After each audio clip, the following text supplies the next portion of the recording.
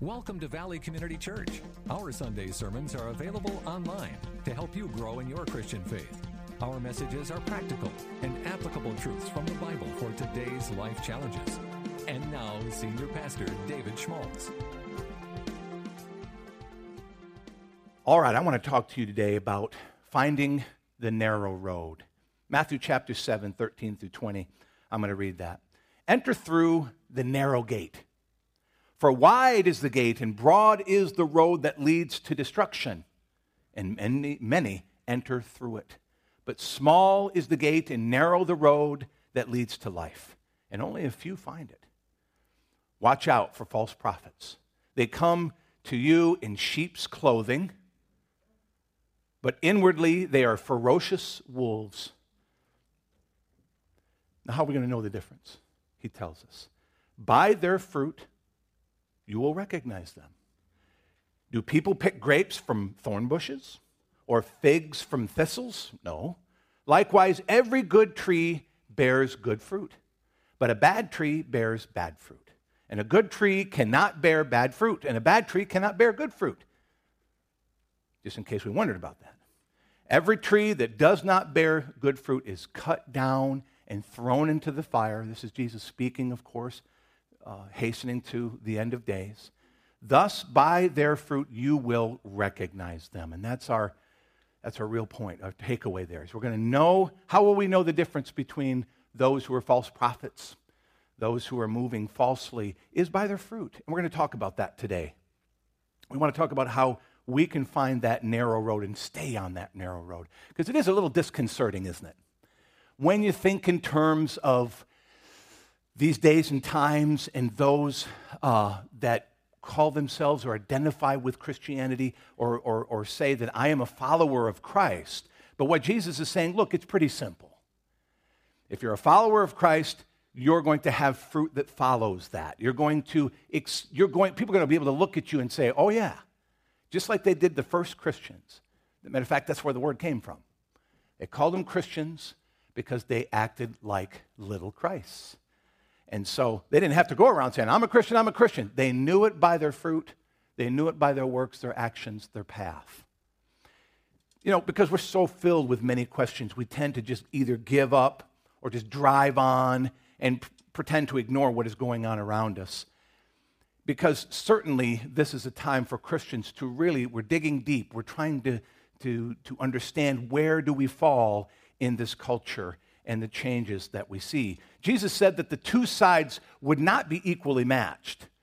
He said, few find that narrow road, which is, as I said, it causes us to want to press in more to say, as Paul said, to work out our salvation with fear and trembling. In other words, to find ourselves clearly on the right path. Jesus tells us to watch out for those false prophets, and that's people telling us things that would not be supported from Scripture. Okay, and I want to make that clear. We're not just talking about somebody who walks in with a white suit and says, I'm a prophet for Jesus.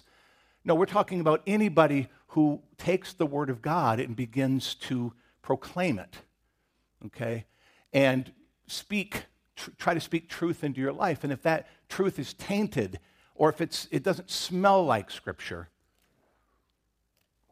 then it's something that we need to reject. And if we're still not clear, then we look at the fruit. What is the fruit following behind their life? What is surrounding them? So, here's an example. Jeremiah was the only one of the prophets that was telling the king that the Babylon was coming and that the people would be taken into captivity. And so the king gathered around him other prophets. He said, well, I know what Jeremiah says because Jeremiah is always the doom and gloom prophet. He says, let me hear from the other prophets. So he brings the other prophets in, and of course they're looking for the opportunity to find favor with the king. And so they say, oh no, the enemy's going to come, but you're going to gore the enemy with these horns. And there's no bad times coming. Don't listen to Jeremiah. And Jeremiah just humbly saying, no, I'll tell you what God has told me. The gig is up. Babylon is coming, and they will take you away. And God says, let them take you. Because this is a punishment, and you will need to suffer for 70 years.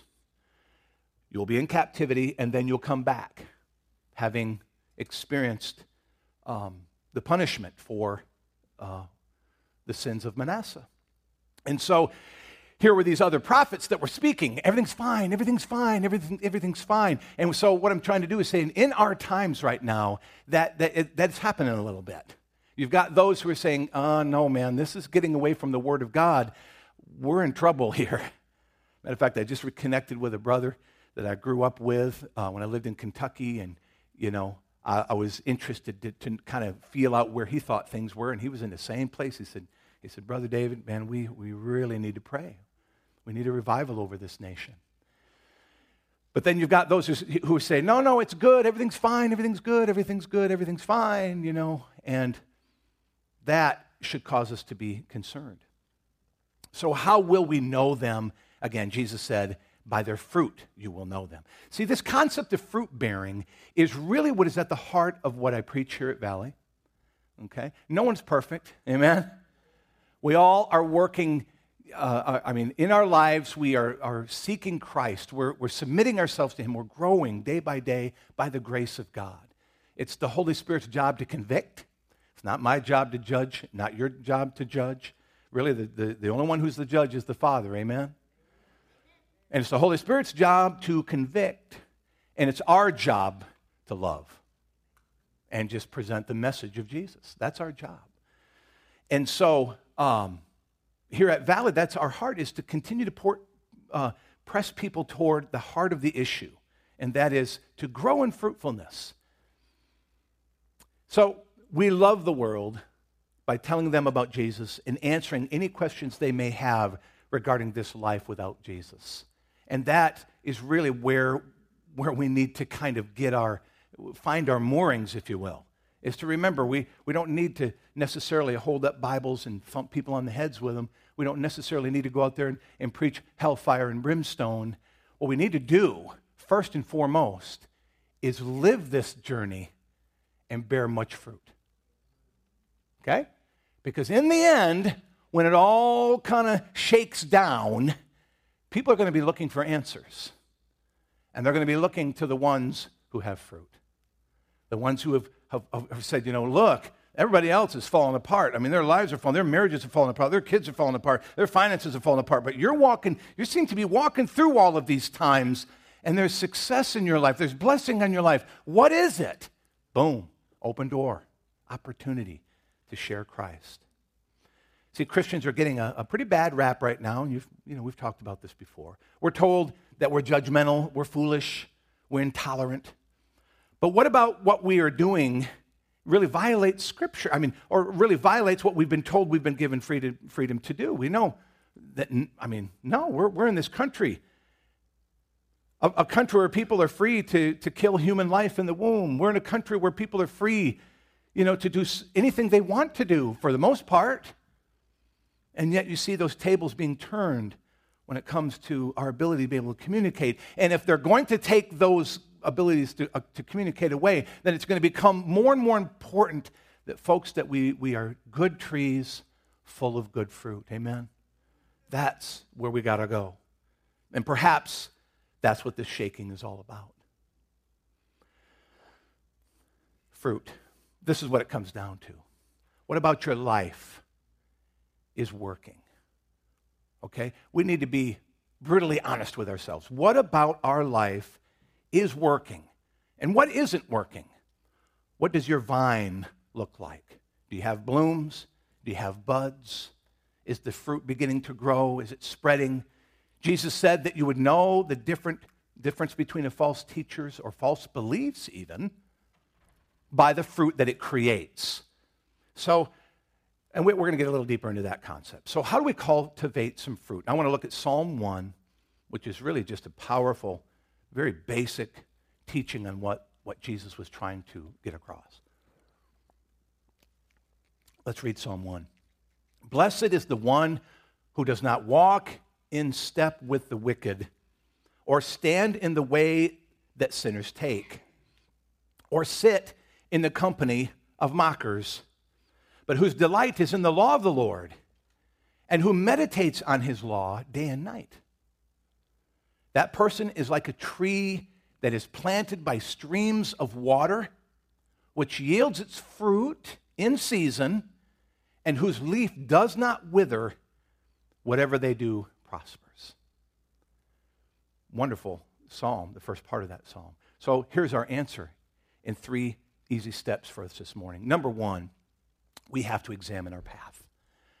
If we want to be able to experience the kind of fruitfulness in our life that will help us go through any difficult time, to help us continue on this journey of growth, to be able to hear the "well done, thou good and faithful servant" when we pass away, then we need to start with the advice from Psalm 1. We need to examine our path. And it says here, "Blessed is the one who does not walk in step or in the path of the wicked."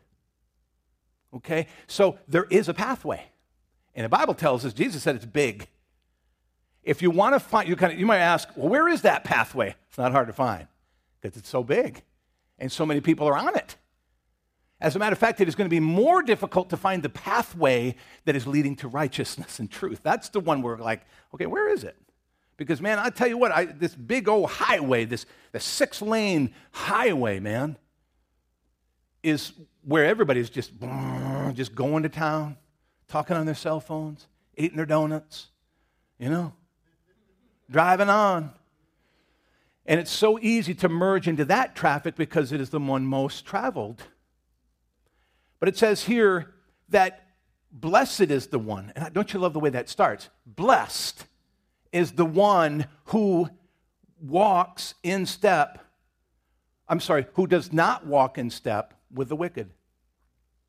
I think I left that not out, didn't I? I'm looking at that going, is it up there? I'm sorry, on your notes it's not. Just write that in there. False prophet alert.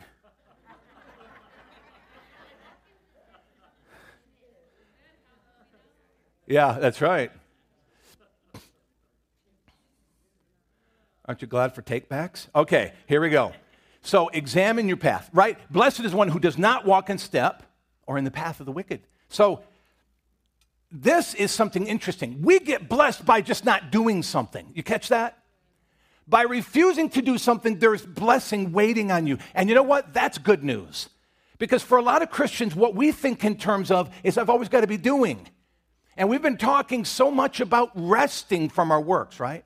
Resting in the Sabbath, resting in Christ. Here's a beautiful aspect of what God has called us to in this journey. It's to just rest, man. Just don't get on that pathway. Blessed, number one, blessed is the one who does not walk in step. So if you want to know if you're on the path, the right path, look around you. Just look around you. And if you find yourself in the company of the wicked, guess what? You're not on the right path. Pretty simple. Proverbs 4:18 says, "The path of the righteous is like the morning sun growing ever brighter." I love that. That's a great verse. The path of the righteous. So you want to know what the path of the righteous looks like? It is a path that continues to improve. It's a path that goes from glory to glory, success to success, blessing to blessing. So that's why it's important that we do examine our life and we examine our fruit. I got a little box garden out there. It's been growing like crazy. And we went out there and we got our first 3 tomatoes. And, they're little guys. They're just that big. And Benny's just going crazy because he's never seen that before. And it's just a wonderful family thing. Only problem is one of them started to get black on the bottom before it even had a chance. It was already beginning to cast its fruit. And it was, you know what I'm talking about, Rainey? It was just getting all black on the bottom. And Ben is just like, oh, no, that can't be right. I said, well, son, sometimes it happens. It's a bad fruit. So when he came back, it was missing. He said, where'd it go? I said, son, I had to take it off. It's bad fruit. So that the other 2 can grow. But let's talk about this growing ever brighter thing. The path of the righteous is one that is it's going to improve. You're going to see your fruit growing. There may be some times of pruning, but for the most part, you're going to see growth. And that's where we have to be brutally honest with ourselves and just say, am I growing? It's been a year. And we usually do that, January 1st or January 2nd. We come back that first Sunday, okay, how have I been doing in the last year? We don't have to do that. We should do that more. We should do that every day. Lord, is this week better than the last? Have I grown in more love for you? Have I chipped away at the things that are coming against me? Have I taken another step forward? And even if I've fallen back 2, have I gone forward 3? You know?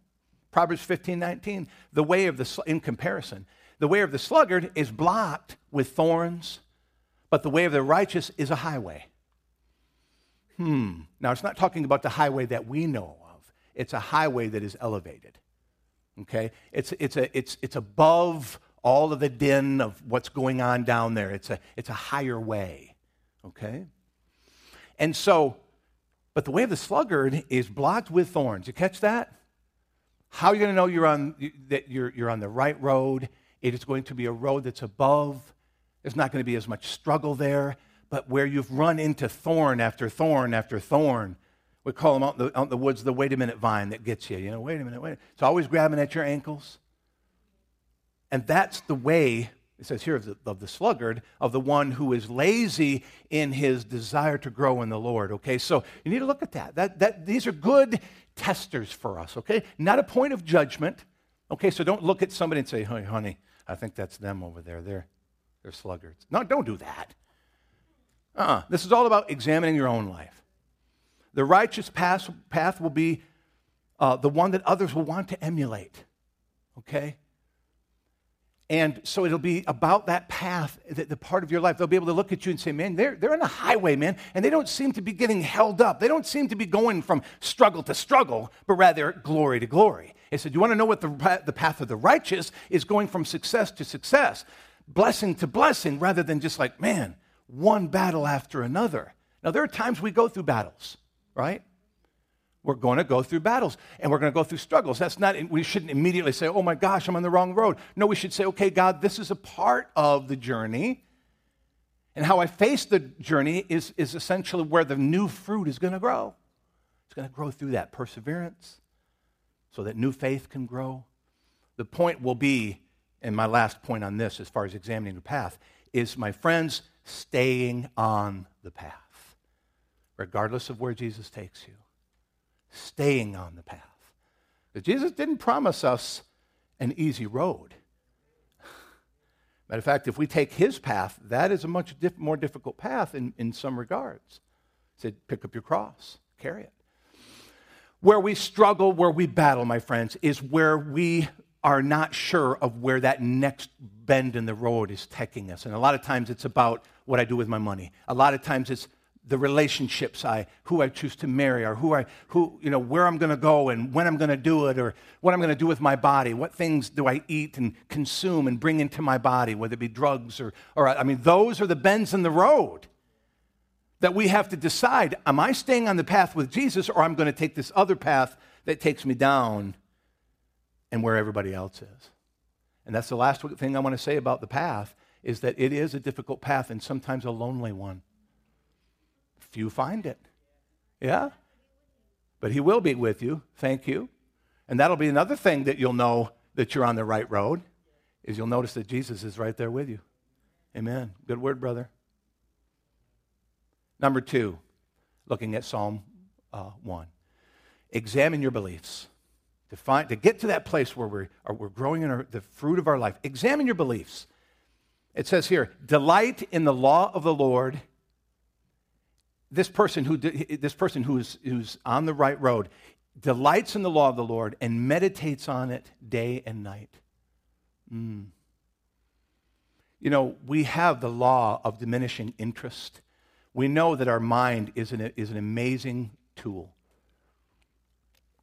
I'm learning so much more about that these days, about neuroplasticity and all the things that go on in our brain, which is just incredible. And of course, that's a gift from God. And so even when you have traumatic things that happen to you, and we hear of post-traumatic syndrome and things like that, with the Word of God, there's the power of the Word to literally heal the mind, to heal the physical brain. It is designed to be able to do that, and how much more so when it's the very words of God. The words of God that created us, that made every cell. And so here, we have to examine our beliefs. I keep coming back to that. I harp on this as a pastor, but gosh, we have got to get into the Word of the Lord. We've got to stay in the Word of God so that, folks, we can constantly know if we're on the right path or not. Because there is so much being thrown at us, so many things that are being questioned, being repackaged, being recolorized. You know, the CG format of deception is coming right at us. And the only way we can discern between the difference is the Bible tells us there in Hebrews that the Word of God helps us discern like a sword that divides between, soul and spirit, joints and marrow. The Word of God is the only thing that's able to, like a surgeon's knife, cut between what is true and what is not true. And especially as it becomes more and more difficult to discern that, when you have people that are dressed up and look good and smell good and are telling you this is the way it is, with a big smile on their face. But you would also learn from Scripture that in the end times, that's exactly how Satan is going to come, as an angel of light. And that is how he's going to deceive so many people, is because it will look enticing. It will look good. Okay? So we've got to examine our beliefs here, going through our notes. We know that God is a creator. The Bible teaches us that. And you know what? More and more, I really believe that what you know and understand about creation, Randy, you're going to like this because I know you believe this, is creation. And what you believe about your origins affects so much about how you act and live. And it isn't amazing that our origins were attacked back in the 1860s, and immediately after that, over the next 40, 50 years, the Scripture began being doubted more and more and more until what they considered the explosion of modern-day liberalism there in the turn of the century. Where did that come from? The doubting of who created us. Catch that. That's important. Very, very important. It's absolutely critical to your faith that you understand that you have been created by God and that God created this earth. Creation is where the Bible begins, and wrapping up creation is where it ends. And everything in between is the people of God acknowledging Him as the Creator. Key. Don't believe me? Look at Acts chapter 4. I love the Scripture. The church is being persecuted. Peter and John were thrown into prison. And they come out. They let them out and say, do not preach the name of Jesus anymore. They go back. And of course, they're like, well, we got to turn to God because we know what we've seen. We know what we've experienced. We know who Jesus is, and we're not turning back. And so they prayed. And the first thing they prayed, you go turn to it, look it up. They said, Dear Heavenly Father, who has created all things. It's awesome. They immediately establish that God is the creator of the universe. That's the starting point. And you look at the Lord's Prayer. My Father, who lives in heaven, hallowed be your name. It's just like starting with heaven, starting with the Father, starting with the Creator is so key for us to be able to get our beliefs straight. I hope you're following what I'm saying here. It's very simple. It's not more complex than I'm trying to make it. It isn't. What you believe about creation is absolutely key to helping the rest of your beliefs, the rest of your theology, your doctrine, and how you live your life just flows out of that. So critical, which is why when young people go off to universities, that's the first thing that's attacked. Take away God as a creator, everything else falls apart. Big time. Acknowledging God as your creator opens the door to humility and a greater intimacy with God. That's exactly what they did. And you know, in the Acts chapter 4, you know what happened next? God shook the house where they were, and He poured out the Holy Spirit. And guess what? Not only did the church not retreat, it went forward with amazing signs and wonders. People were healed and set free and delivered. God is the creator. Key. So examine your beliefs. What do you believe? Get it straight. That God is my Redeemer. So we got to believe that God is our Creator. We also need to know that God is my Redeemer. Of course, Jesus saves, right? He's the way, the truth, and the life. No one comes to the Father except through Him. What you believe about Jesus and that He is your salvation. He alone is your salvation. Absolutely critical to your walking forward and staying on the right path. That God is just. How does the justice of God fit into all of this? Absolutely critical. Because I believe that an understanding, see, I think there's a lot of confusion out there regarding judgment. Okay? Because see, a lot of people, they're getting into this, what is called, it's a grace movement, and don't let grace throw you. Because grace, what grace is God doing for us what we can't do for ourselves. Of course, that happened in Christ. That happens every day as we walk in the Lord. But what is going on today is what we call greasy grace. And that is God that does everything, and I can live my life however I want to. And that's bad. Because Jesus never said that he came to fulfill the law. So I had this debate with a person recently regarding the moral law. And I said, look, Jesus made it very clear that the moral law is established. It wasn't weakened in any way. As a matter of fact, he increased its severity by saying, look, you say don't commit adultery. I say don't even think it in your heart. You say don't murder. I say don't even hate your brother. See, Jesus amplified, if he did anything with the moral law, he amplified it. Only now he's saying, I'm going to help you walk in it. Before, we constantly failed and we needed sacrifice of sheep, goats, and bulls in order for there to be forgiveness, which would never be complete. Never. But Jesus died on the cross. His blood was shed. Our sins are forgiven. He must and will continue to punish sin. Some people say, look, when Jesus died on the cross, didn't he take the curse, and the curses, we're not under the curse anymore? No, it's not true. The curse does continue to exist in this earth, and it will flow through the DNA of those who do not fear God. Not everybody in our past feared God. Not everybody in our family line feared God to the third and fourth generation. And so there very well may be a curse that's trying to light on your life, the curse of certain kinds of sins, immorality, greed, idolatry, bitterness, that might be trying to light on your life because it is the judgment of a forefather. So we're not under the curse, but look, you've got to apply it. That's the point, is that you've got to be able to say, you know what? Wow.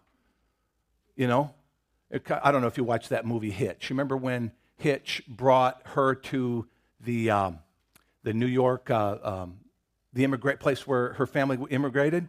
And she found out, and Hitch found out that her grandfather was an axe murderer, and it wasn't a very fun moment. He was excited about telling her that her grandfather came through Ellis Island, only to find out he was an axe murderer. Well, guess what? Sometimes we have that darkness in our past.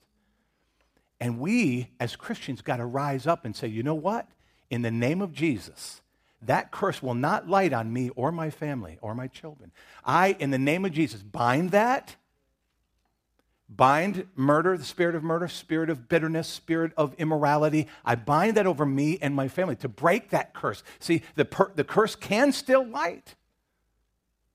But for Christians, we are set free from the curse, but it needs to be applied. Look, here's an example if you don't believe me. If you sin today, is that sin automatically forgiven? Think about that. It's not, is it? What happens when it is forgiven? What do you have to do? You have to, thank you. But you're on it today, buddy. You have to confess it. And you have to ask forgiveness. Well, why do I have to keep doing that when Jesus died on the cross for me? Because it's the application of truth. It's your soul connecting with what is true. But you know what? Truth without faith is just, it's like a Bible sitting on your stand doing nothing for you. It doesn't happen by osmosis. You don't sleep on, we used to joke about that, sleeping on our theology books and hope it got into our head. Amen, Lord, please let it come. Can't sleep on your Bible and get in there. You got to read it, you got to believe it, and you got to apply it. You got to pray it over your life. Okay, I got into a lot more than I wanted to on that one. But examine your beliefs. Number 3, examine your fruit. Okay? Examine the fruit of your life. Psalm 1. That person is like a tree planted by streams of water, which yields its fruit in season and whose life does not wither. whatever they do prospers. We've read this already. By their fruit you will know them. That's what Jesus said. What fruit?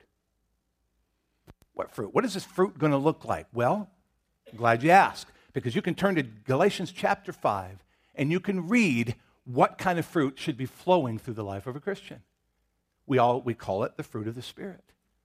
Check it out. But the fruit of the Spirit is love, joy, peace, forbearance, kindness, goodness, faithfulness, gentleness, and self-control. Against such things there is no law.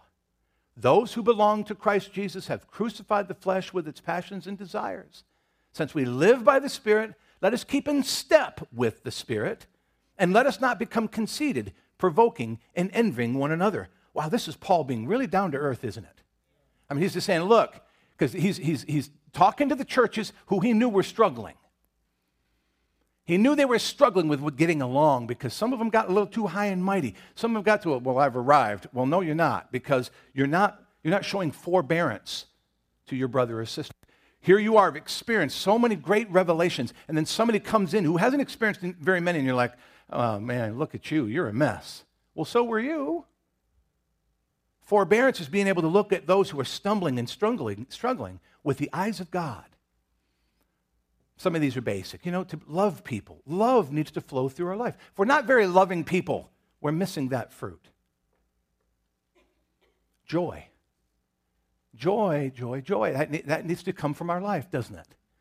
But if we're walking around, you're just mad all the time, you grumble. I mean, the kids, they get me that sometimes, but that's because I turned 50, but we won't talk about that. But those are the days, man, when you got to dig in deep and you just say, Lord, I want your joy. I want that fruit to flow through my life.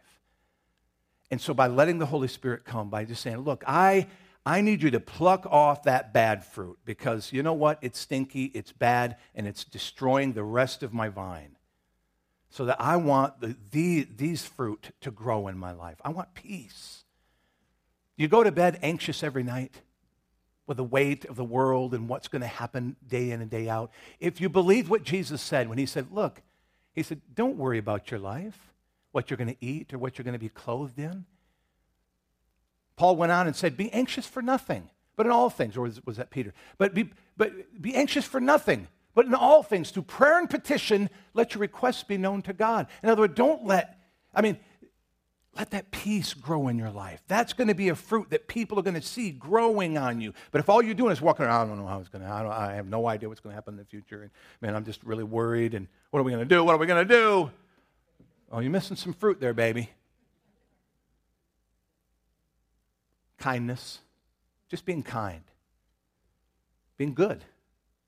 Just having a general goodness that flows out of your life, being quick to serve, being quick to say, you know what, I am not going to walk in that. I tell people when it comes to blessing, that when you discover that you've got blessing, now catch this, this is pretty important, that when you discover that you're blessable, and that God is going to take care of you, that's good. But you know what's even better? Is when you choose to give that blessing away. Or you choose to say no to it. Then I've got enough. But sometimes Christians get into this hoarding mentality. And it's like, man, I'm being blessed. Blessing, blessing, blessing. Hey, man, yeah, bring it on. You got more blessing for me? Come on, open the door. Come on in. And their houses become just huge houses of blessing. Man, we need to be giving some of that away. Or we need to say, no, don't, I don't need it. Give it to somebody else.